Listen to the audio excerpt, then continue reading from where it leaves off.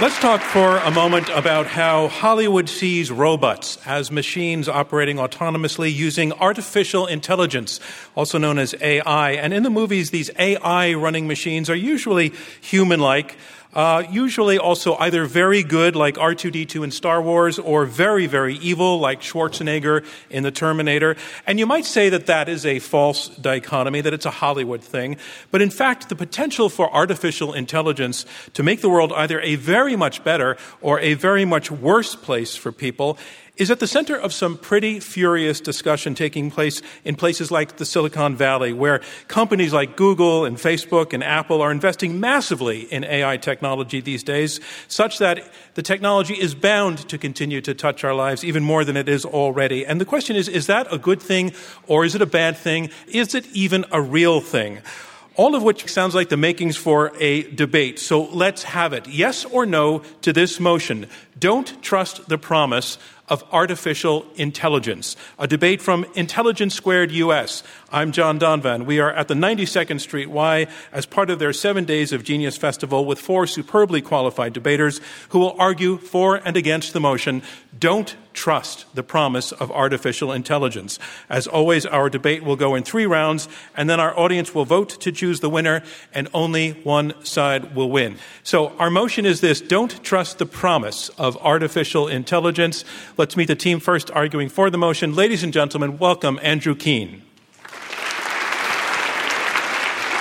So, Andrew Keen, you are an internet entrepreneur. You're currently executive director of the Futurecast Salon. You're author of the book, The Internet is Not the Answer. Your second time debating with us. The first time, the motion was smart technology is making us dumb.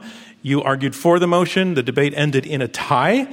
Do you expect a better outcome than a tie tonight? Well, I certainly expect a better outcome because our voters are humans rather than machines. So I'm trusting you to do a good job tonight, all of you out there. Ladies and gentlemen, Andrew Keen.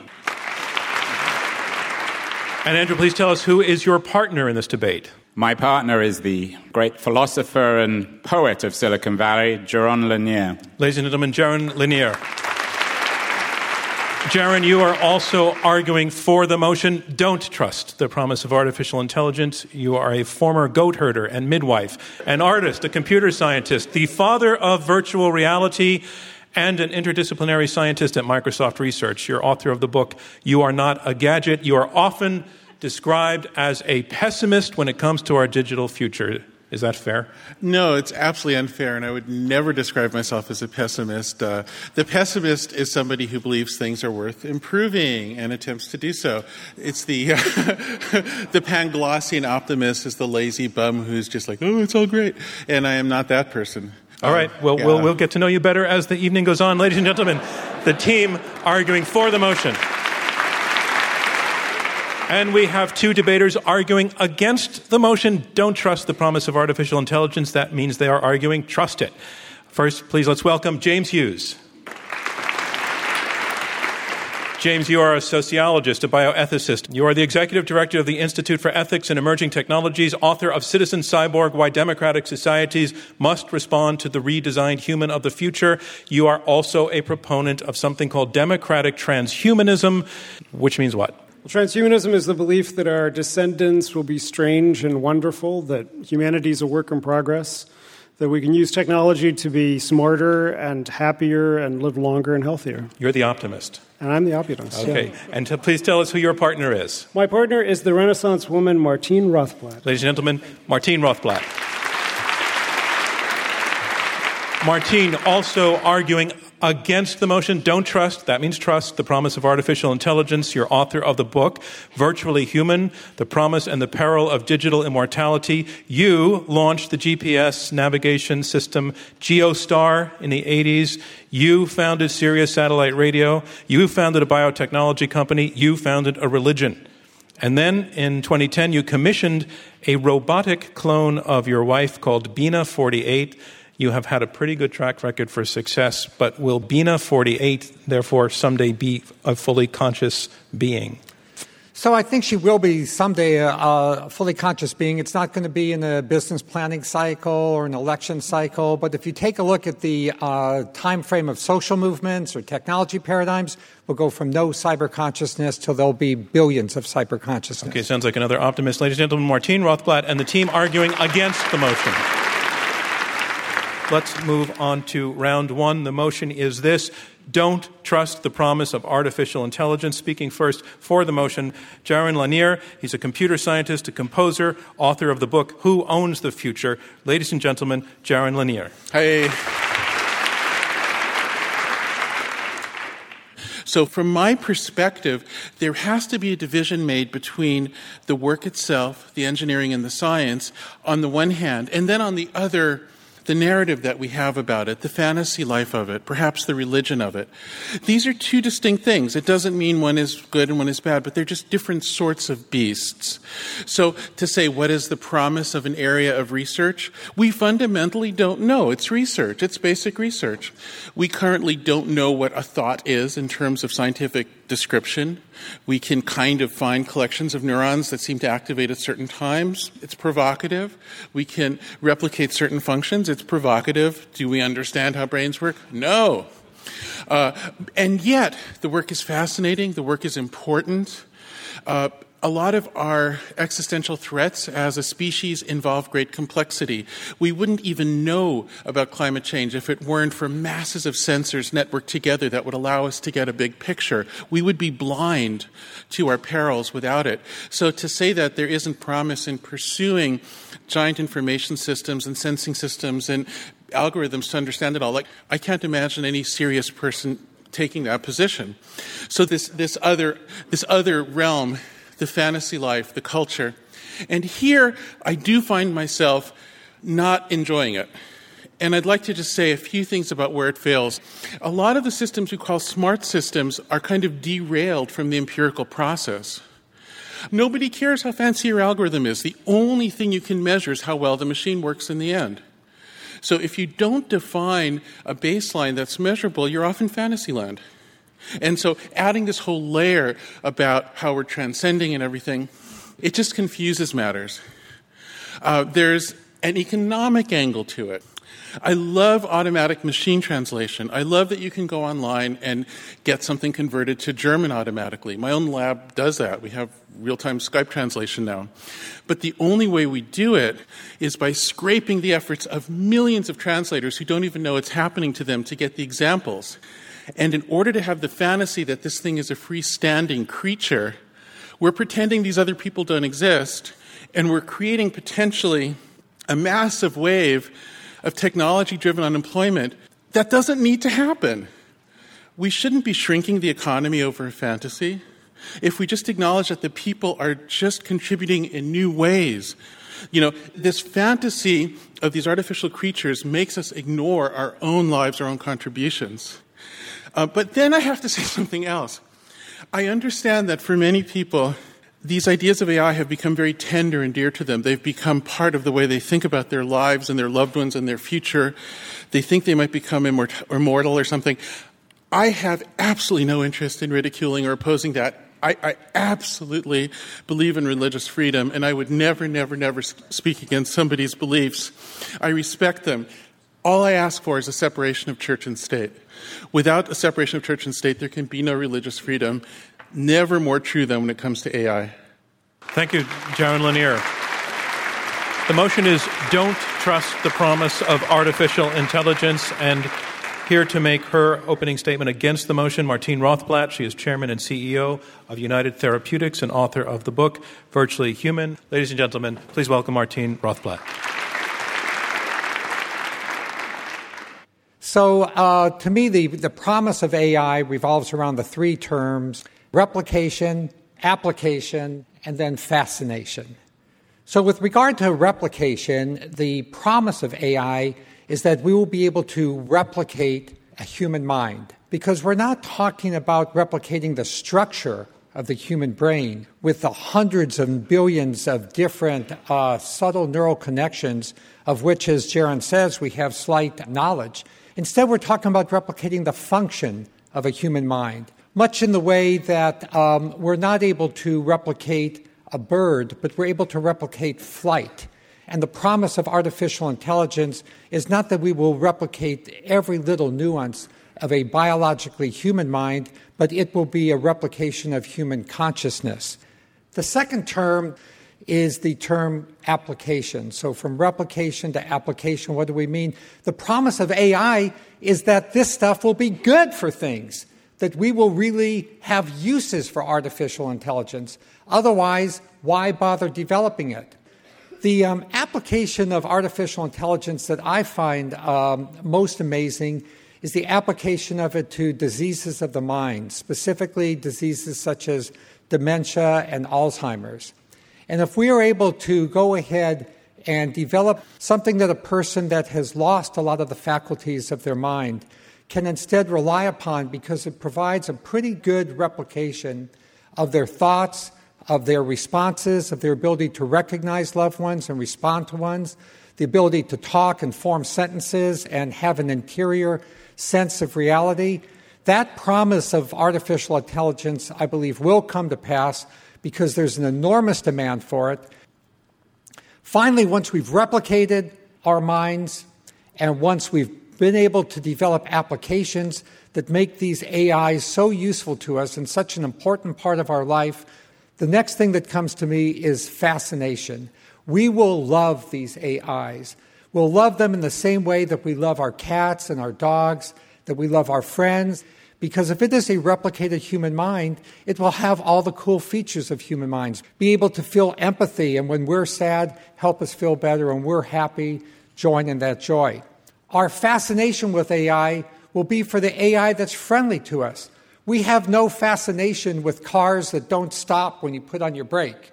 AI will arise in a natural environment in which humans are the agents of selection. We will select for the friendly AI, and we will stamp out the unfriendly AI. This does not mean that there will never be bad AI. This does not mean that there will never be broken applications. But ultimately, it will be the efforts of millions of individual hackers throughout the world in a decentralized process that will result in a beautiful AI that will be the fascination of all of us and therefore will be a definite survivor in the future to come. I'm John Donvan, and you're listening to Intelligence Squared US. Stay with us. And a reminder of where we are. We are halfway through the opening round of this Intelligence Squared US debate. I'm John Donvan. We have 4 debaters, 2 teams of 2, arguing it out over this motion, don't trust the promise of artificial intelligence. You have heard the first 2 opening statements, and now on to the third. Andrew Keen, he is Executive Director of Futurecast and author of the book, The Internet is Not the Answer. He will argue for the motion, don't trust the promise of artificial intelligence. Ladies and gentlemen, Andrew Keen. So this is a huge issue. The notion that we can replicate ourselves, our intelligence, our being, our identities, our souls, whatever other word you want to use. So this is not a debate irrelevant to the future. Indeed, it is probably the central debate of the 21st century. Important to remind ourselves of this debate. We are not talking about trusting artificial intelligence. We're arguing that we shouldn't trust the promise of artificial intelligence. We need to separate the science from the belief. And that's, I think, the argument that our team is making, is that there's a problem not with the technology, but with its promise, with the ideology. But the problem today is that the philosophers have got hold of this technology and they're presenting it as liberation theology. At least some of them are. We've been through this, of course, before, in the middle of the 19th century. Marx thought the Industrial Revolution would free us from work, would free us from inequality. He was, of course, entirely wrong. We're told that this AI will liberate us from our bodies. That's really what Martine is saying, that we'll live forever, that our minds will be replicated, they'll be up in the cloud, we'll never die. If we go insane, if we get Alzheimer's, somehow our essence, our kernel will remain. We're told that AI will liberate us from work because we'll have these smart machines which will do our labor for us. They'll drive our cars. They'll do our medicine. We'll go to an artificially intelligent agent, an algorithm, to be taught. Perhaps one benefit is we'll avoid lawyers. But apart from lawyers, I worry deeply about the impact of AI on the expert professions of the 19th and 20th centuries, the very professions that represent the backbone of our economy. The problem with this promise is it's being thought through philosophically, idealistically. We're not thinking about it in the context of the real world. Who is going to own these platforms? Will it be Google? Google is pouring billions of dollars into AI, as is Facebook, as is Amazon, as are the other giants of Silicon Valley. Do you trust these guys to benefit mankind? Do you think they care about us? These aren't bad people or bad companies, but they're focused on profit. They're focused on monopoly. They're focused on owning that technology. The promise is scary. The promise is that the technology is moving way faster than we are, politically, culturally, existentially. We're not ready for this yet. We're not ready to replicate ourselves, whether it's in 50 or 100 years. We can't imagine the cultural, the social, the economic impact. We haven't thought about AI in the way it will destroy labor, destroy jobs. What are we going to do when we have these machines that do everything for us? How are we going to create value in a world where all this technology will be owned by increasingly monopolistic companies?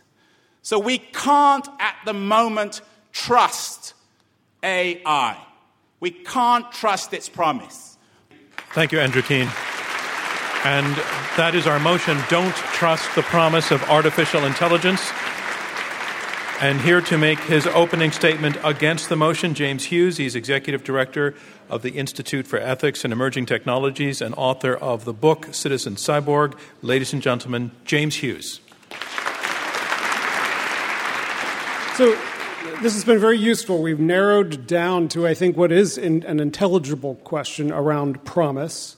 And it's an ideological question that I would frame as the promise of human intelligence itself.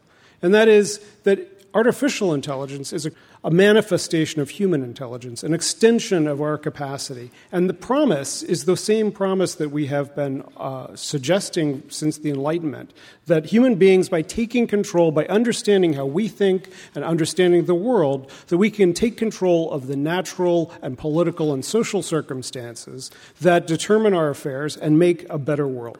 And artificial intelligence can be reframed as the codification of the way that we do things together. Civilization is a form of artificial intelligence. It's what allowed us to build cathedrals and aqueducts and banking systems. It's what allowed us to create laws and universities and standard operating procedures. And today, that crystallization is taking the form of workers figuring out how to make things faster and better and smarter. And yes, changing the nature of work in ways that we should discuss.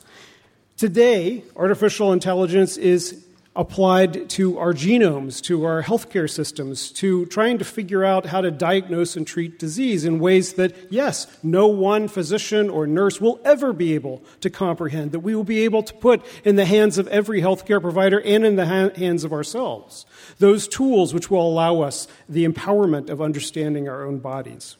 It is also armies figuring out who to kill and how to kill them most efficiently. It is also advertisers and totalitarian governments figuring out how to suppress dissent and how to manipulate opinion. It is stockbrokers trying to figure out the best ways to exploit workers and accumulate wealth into the hands of the 0.1%.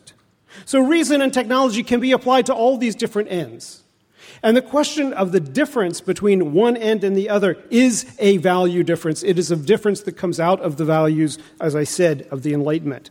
If we fight for free and equal societies in the future, the applications of technology, including artificial intelligence, will be applied in free and equal ways.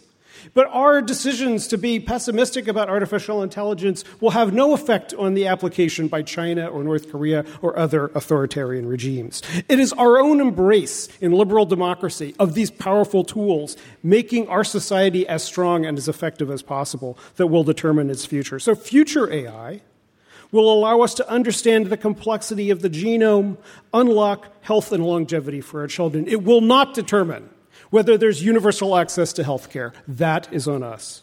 Future AI will allow us to displace routine labor and make possible abundance and leisure for all. But it will not tax the rich. It will not determine if we create a safety net and a universal basic income so that we can all benefit from that universal abundance. That is on us. Technology itself does not determine these outcomes.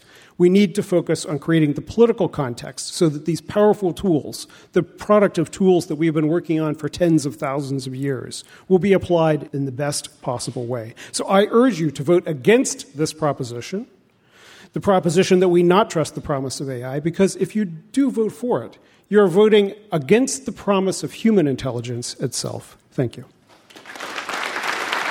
Thank you, James Hughes. And that concludes round one of this Intelligence Squared U.S. debate, where our motion is, don't trust the promise of artificial intelligence.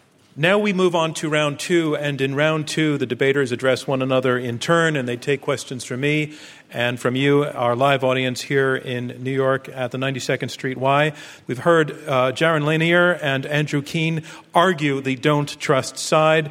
They're saying that the central debate of the 21st century will be this one, that they are not against the technology itself, but they are against the promise as it has been laid out. They just say that the implications of this world of AI are not being thought through, that it's less about the technology, actually, than about a belief system, and a self-deluding one, they say, at that. They also point out that most of us, or those of us who are in the expert classes, are very likely to be out of a job, that the whole issue has been oversold, the threat to expert professions is real, and that the promise itself is actually scary. The team arguing against the motion, and that is to say they are arguing to trust it, Martine Rothblatt and James Hughes, they are actually describing artificial intelligence, when all is said and done, really as no more than a set of tools equal to other tools that we have used throughout history.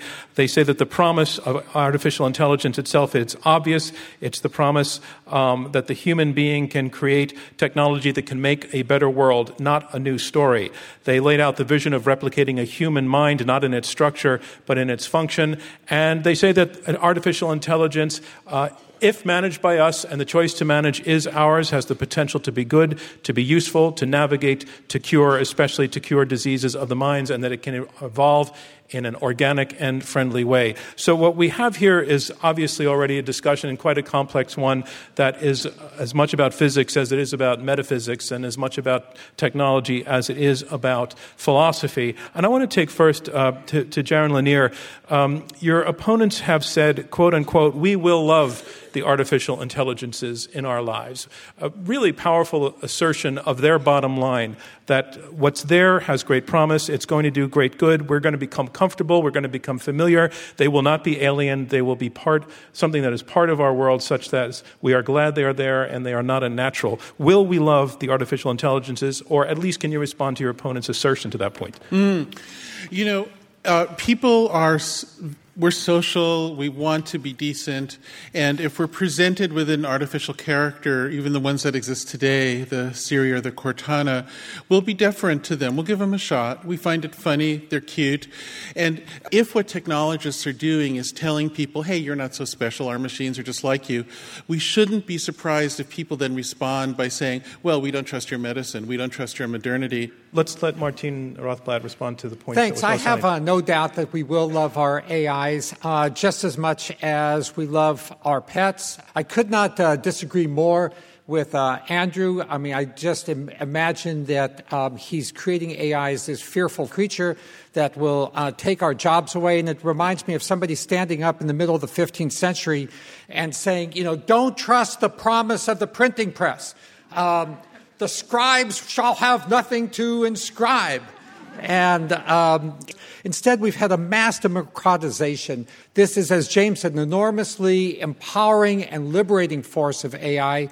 And what's most important is that we, the people, make sure that access to AI is available to everyone. And since it will be the hackers that create this AI out of open source software, I think there's nothing to fear. All right. Andrew Keener, was your position fairly characterized there? He's absolutely wrong when it comes to technology and jobs. The fact is that most major economists cannot figure out what people are going to do. He talks about cuddly AIs. That's not a job. There's no labor there. He talks about open source. Absolute nonsense. The four most valuable companies in the world today are Facebook, Google, Microsoft, and Apple. And these four companies are the owners of the platforms of our networked age. Where's open source there? Open source is just another ideological dream. It never happens, and I doubt it will ever happen. Let me bring in James Hughes to respond to some of what your opponent just said. Sure. Well, see, I believe in technological unemployment. It's actually, I've been trying to make the argument for a decade now.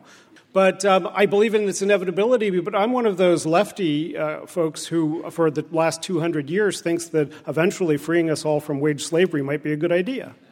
And that if, in fact, people started to see the inevitability of the elimination of work, that we might all wrap our minds around the concept that there might be something better to do than all have wage slave jobs.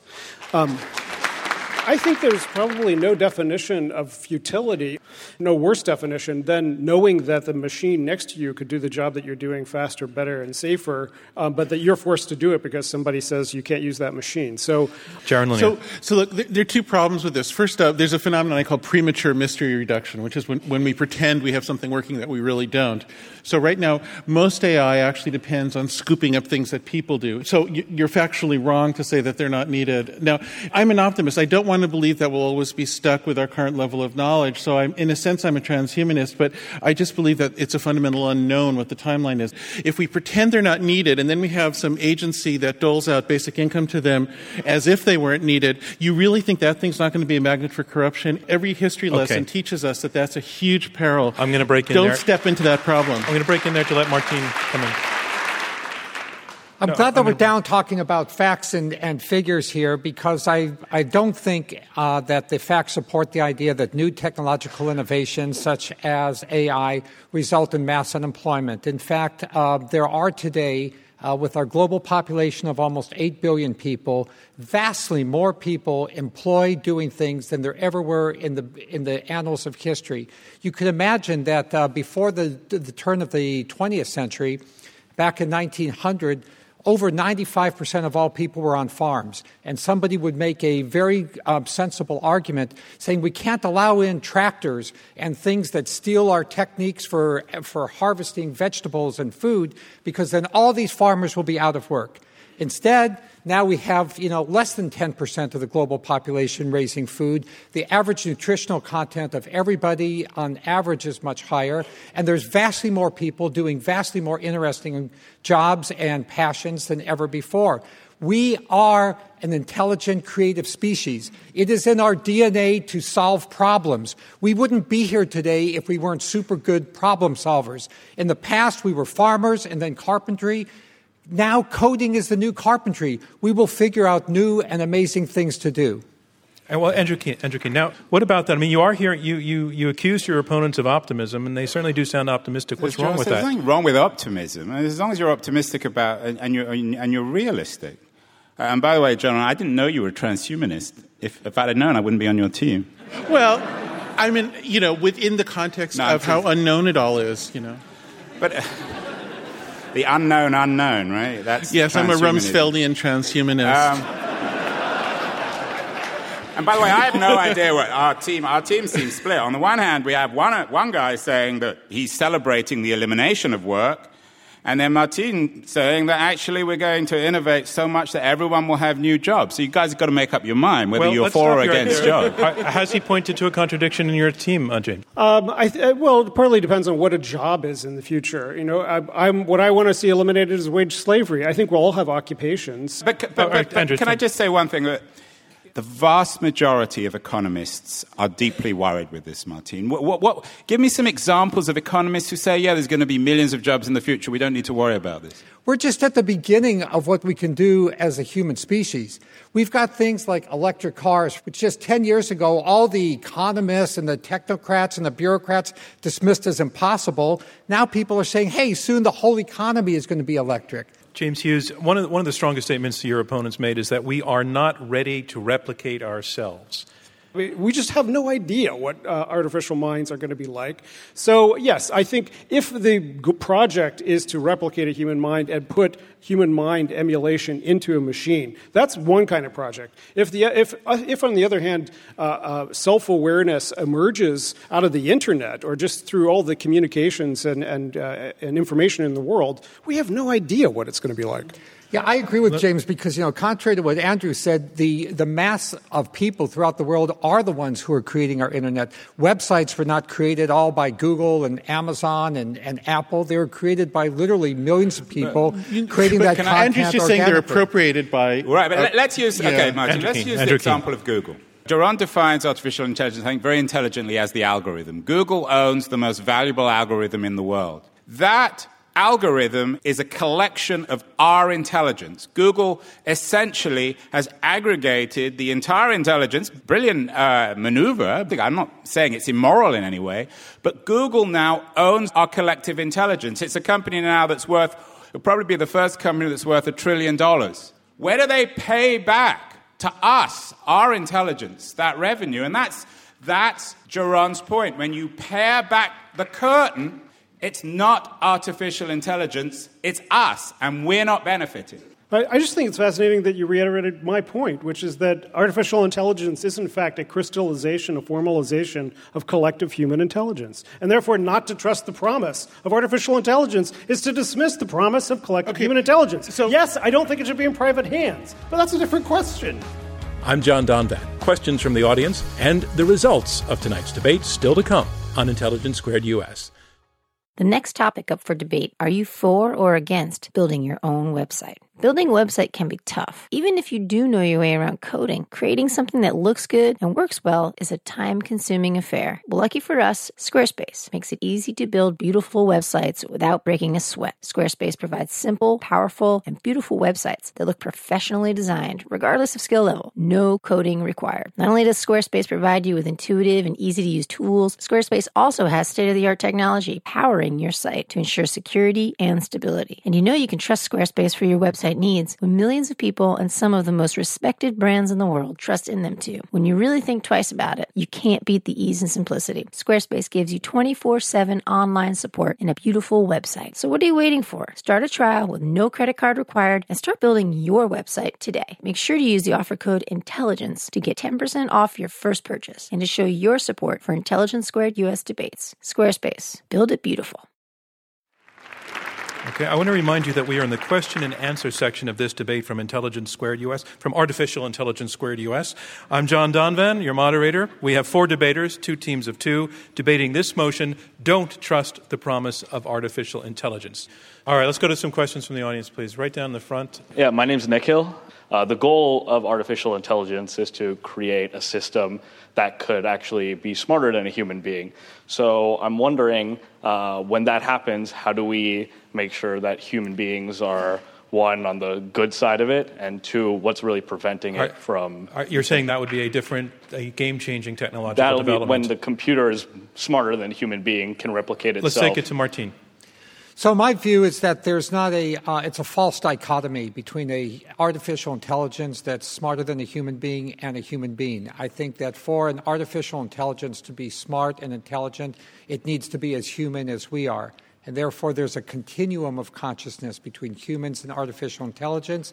The dichotomy is false. Jaron, would you like to respond? Yeah, I'd like to. I don't think this is new. It's happened before. And the example I'd like to give you that markets can do things that people don't seem to be able to with planning. We have to be able to use them as tools. We have to treat them as technology, not as religion. As soon as we treat the market principle as a religion, then we actually screw up markets even. And so the wise thing to do is to recognize that we can build these things. We have, and yet we build them in a way that we can use them as technologies, not as religions. Then we can use them well. Right down in front here. My name is Ahmad. I'm a programmer. I would like to ask one question to the panel. What do you think AI is, or what do you think it's accomplishing? I mean, as a programmer, why would I want to build consciousness into a machine? Well, this goes back to the previous question.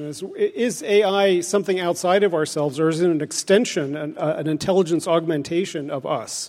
And I don't think that there's a market plan for toasters that don't want to give you toast because it has something better to do that morning, or a bomb that decides it doesn't want to bomb because it likes the person that you're trying to bomb. There's no market plan for truly self-aware, self-determined robotics, except for those who perhaps want to continue their own consciousness in an emulation of their brain. That's a particular market plan. Other than that, I don't see a great market plan for that. So for the rest of it, it's an extension of human intelligence into the world, and therefore I would call that intelligence augmentation as opposed to artificial intelligence. Andrew Keen, do you want to take the question as well? Yeah, I mean, I think Jaron should define artificial intelligence. He's probably the most suitable of everyone here. Well, he gets it more than anyone. AI is more than anything else a funding category for research. And no, I mean, it's like,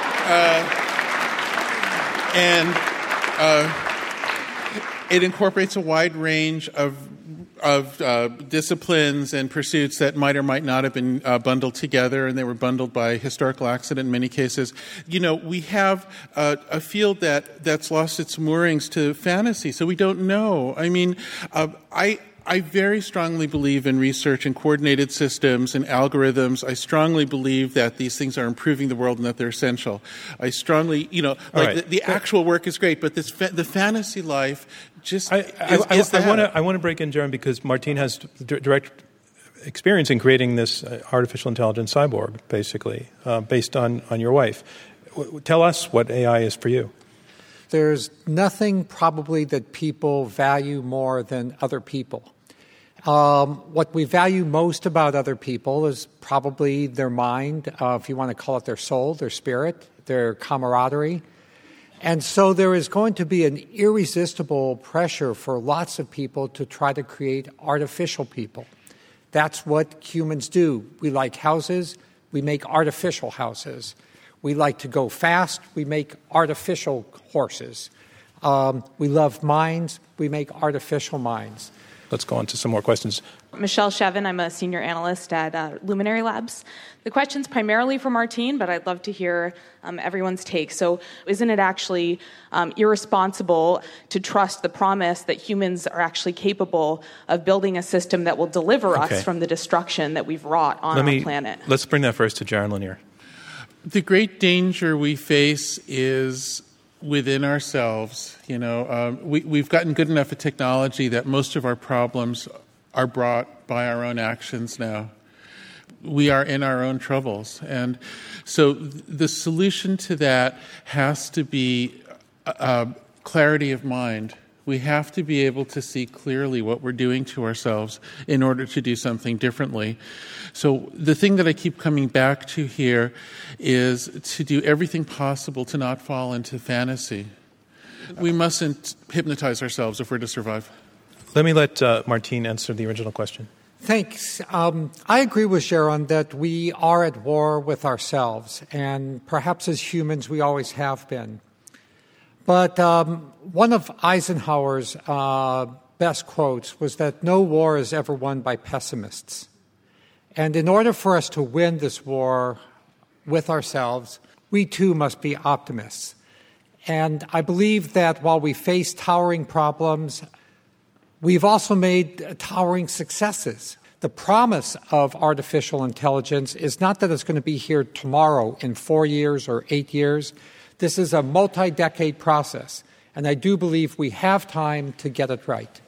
Andrew Keen, you have not reached for this sort of Hollywood version of the smart machines taking over and making a direct enemy of humankind and killing humankind. But in fact, there are serious people outside of Hollywood scriptwriters who are coming up with those scenarios and saying they're real. Is that so far out there as to be irrelevant?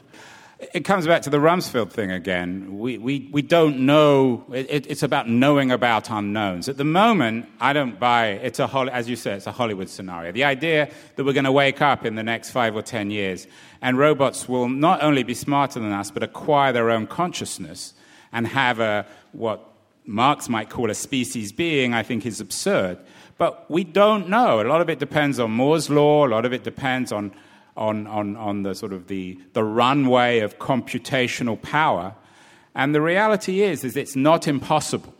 But I think it's an unhealthy part of the debate because it's so speculative and so easy for Hollywood scriptwriters to take advantage of. The real issue are the ones that we're talking about today. The real issues are jobs, what we're going to do, who owns all this, who owns all these algorithms, and how we as a species benefit. James Hughes, I just want to say on this, we actually agree, and I think that there is a path forward in how we prepare for the possibility, what I consider a currently remote possibility, of catastrophic emergence of some kind of artificial intelligence. And that would be precisely the path that we have explored around cyber theft, cybersecurity, having resilient information systems, being able to turn off pieces of the internet if we need to. We have a path forward, and it's unfortunately the magical thinking, which I think you're correct about, in certain quarters, which leads people to say, oh, no, it's going to jump out of the box, and in 10 seconds it's going to take over everything and then send its nanobot minions to knock down your door. That is fantasy, and that means that people don't pay attention to the political and security and criminal sanctions that we can put in place today to minimize that possibility. That concludes round 2 of this Intelligence Squared U.S. debate, where our motion is, don't trust the promise of artificial intelligence. Round 3, closing statements. Each debater will speak uninterrupted, in turn. Here to summarize his position supporting the motion not to trust, Jaron Lanier, a computer scientist and author of the book, Who Owns the Future? There haven't been too many times when you've been told by technical people that you must reduce your sense of autonomy in order to be hip and with it and intelligent and not left behind. Don't give up your sense of human responsibility. These machines are ultimately, for the foreseeable future, until unforeseen scientific breakthroughs, rehashing the activities and the brilliance of people in new ways. If we recognize that properly, we don't need to face technological unemployment. But if we fall into this mythology from all these beautiful screenplays and all these wonderful productions, if we accept the machines as being living things, unfortunately, there's a bit of a zero-sum game. It means that we'll be saying, oh, it's the machine's fault. It was the machine that did this. It was the machine that was good or evil. The moment you do that, you're letting go of your responsibility as a person. The moment people accept the notion that people have less responsibility, at that moment, we start losing a bit of civilization. We lose a bit of society. We lose a bit of ourselves. And there's no reason for it. I mean, I love the digital technology. I've devoted my life to it. But honestly, on the inside, it's still pretty crappy. Honestly, it's not that impressive. Don't get snookered. Don't get snookered. Believe in yourselves as real, mysterious living organisms who are not yet fully understood by science. Understood that we live you have to understand, we live in a sea of mystery. We understand so little of our situation. Take joy in that mystery. In that mystery, you also find the profound sense of responsibility that you're capable of, that you're morally impelled to hold on to. Science fiction is great in the theater. It stinks out on the street. Thank you, Jaron Lanier. The motion is don't trust the promise of artificial intelligence. And here summarizing his position against the motion, James Hughes, Executive Director of the Institute for Ethics and Emerging Technologies and author of Citizen Cyborg. 220 years ago, the French aristocrat and mathematician Nicolas Caratat, Marquis de Condorcet, was hiding from the terror, from the guillotine.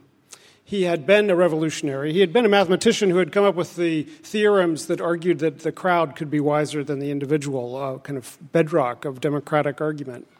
And he had served in the Revolutionary Assembly, but he was a liberal and he fell on the wrong side of the Jacobins since he was hiding from them.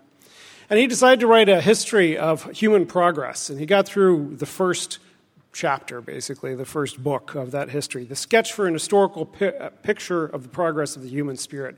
And he argued that in the future, from his perspective, we would liberate women, we would eliminate slavery, we would eliminate toil, there would be no more work, that we would eliminate disease and death, and that all of this would come about through the combined effort of the Enlightenment project of democracy, equality, solidarity, and the use of human reason. through the use of science and technologies, new scientific languages and techniques. We face the same challenge today. By the way, he finished that book, went outside, got caught by the Jacobins, and was executed. But for me, he was an optimist sitting there under threat of death, looking forward to a future which we actually have achieved. And we face that challenge today, remembering how far we've come and having the optimism that we can muddle through and use these tools that we've developed to create a better future. And therefore, I urge you to vote against this resolution. Thank you, James Hughes. And that motion again, don't trust the promise of artificial intelligence. And here to summarize his closing statement in support of the motion, the Internet is not the answer is one of his books. He is also the host of Keen On. Ladies and gentlemen, Andrew Keen. This is a debate, a conversation about supposedly the reality or the fantasy of AI. When you make your vote at the end, we're not debating AI. We're not debating its potential. We're debating its promise. We're debating the ideology of the other team. We're debating the way in which they say AI can liberate us from the things that have enslaved us, made us unhappy, or perhaps indeed defined what it means to be human. Now, I think they're wrong. I don't think we can trust them. I don't trust James when he celebrates the elimination of work. That's an absurdity.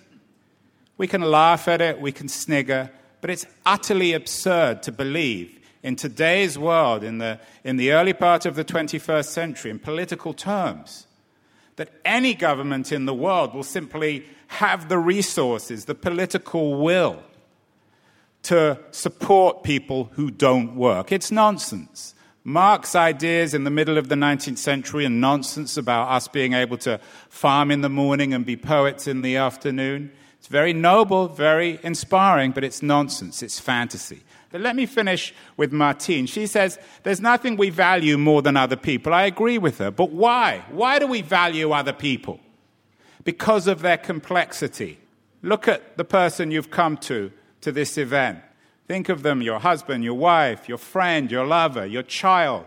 We love these people because of their complexity.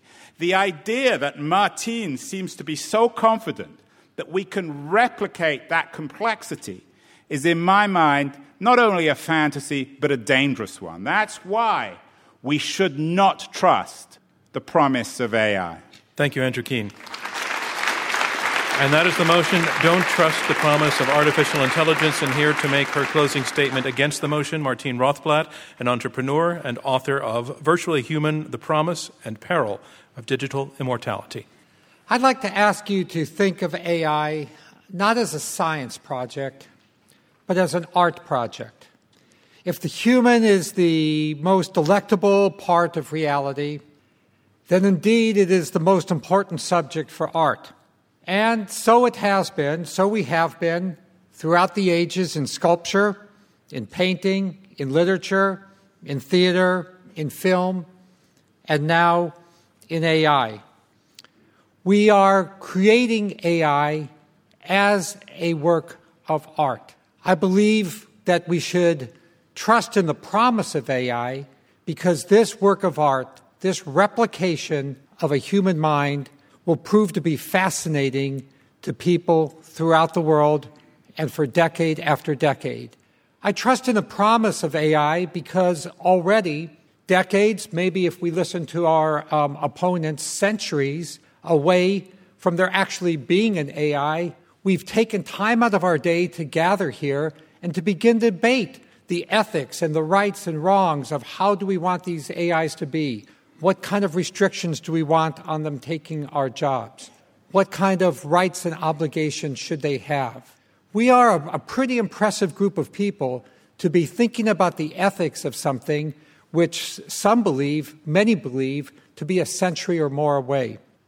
And hence I ask everybody to vote against the resolution and instead feel that we can trust in the promise of AI because we can trust in the promise of all of us to build this immense and beautiful work of art, the human mind, and to cast that human minds that we create in an aura of applications of utility and ethics and practicality.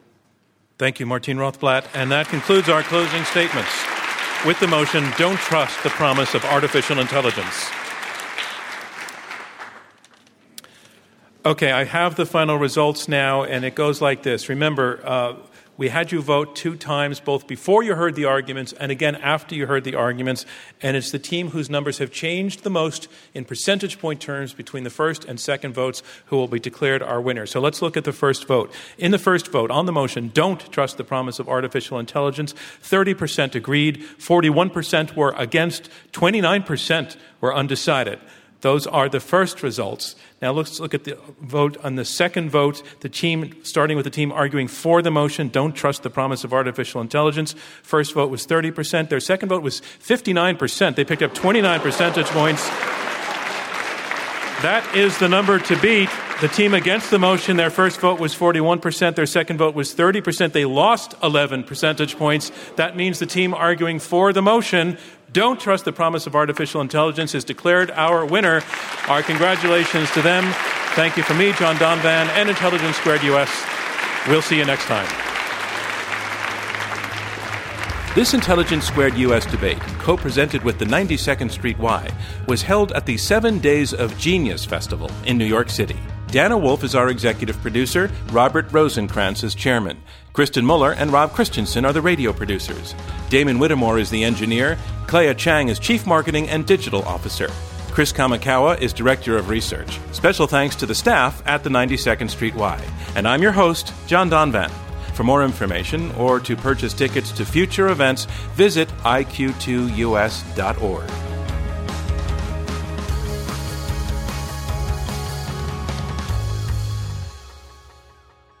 These debates are made possible by generous contributions from listeners like you, and with support from the John D. Templeton Foundation, the 92nd Street Y, the Connor Davis Family Foundation, David A. Coulter, Van Greenfield, Thomas Campbell Jackson, Christopher W. Johnson Charitable Trust, Ilona Namath and Alan Quasha, George L. Orstrom Jr. Foundation, Jerry Orstrom, Dr. Kelly Posner Gerstenhaber, the Rosenkrantz Foundation, the Mortimer D. Sackler Foundation, the Paul E. Singer Foundation, and Daniel H. Stern. From Intelligence Squared US, thank you.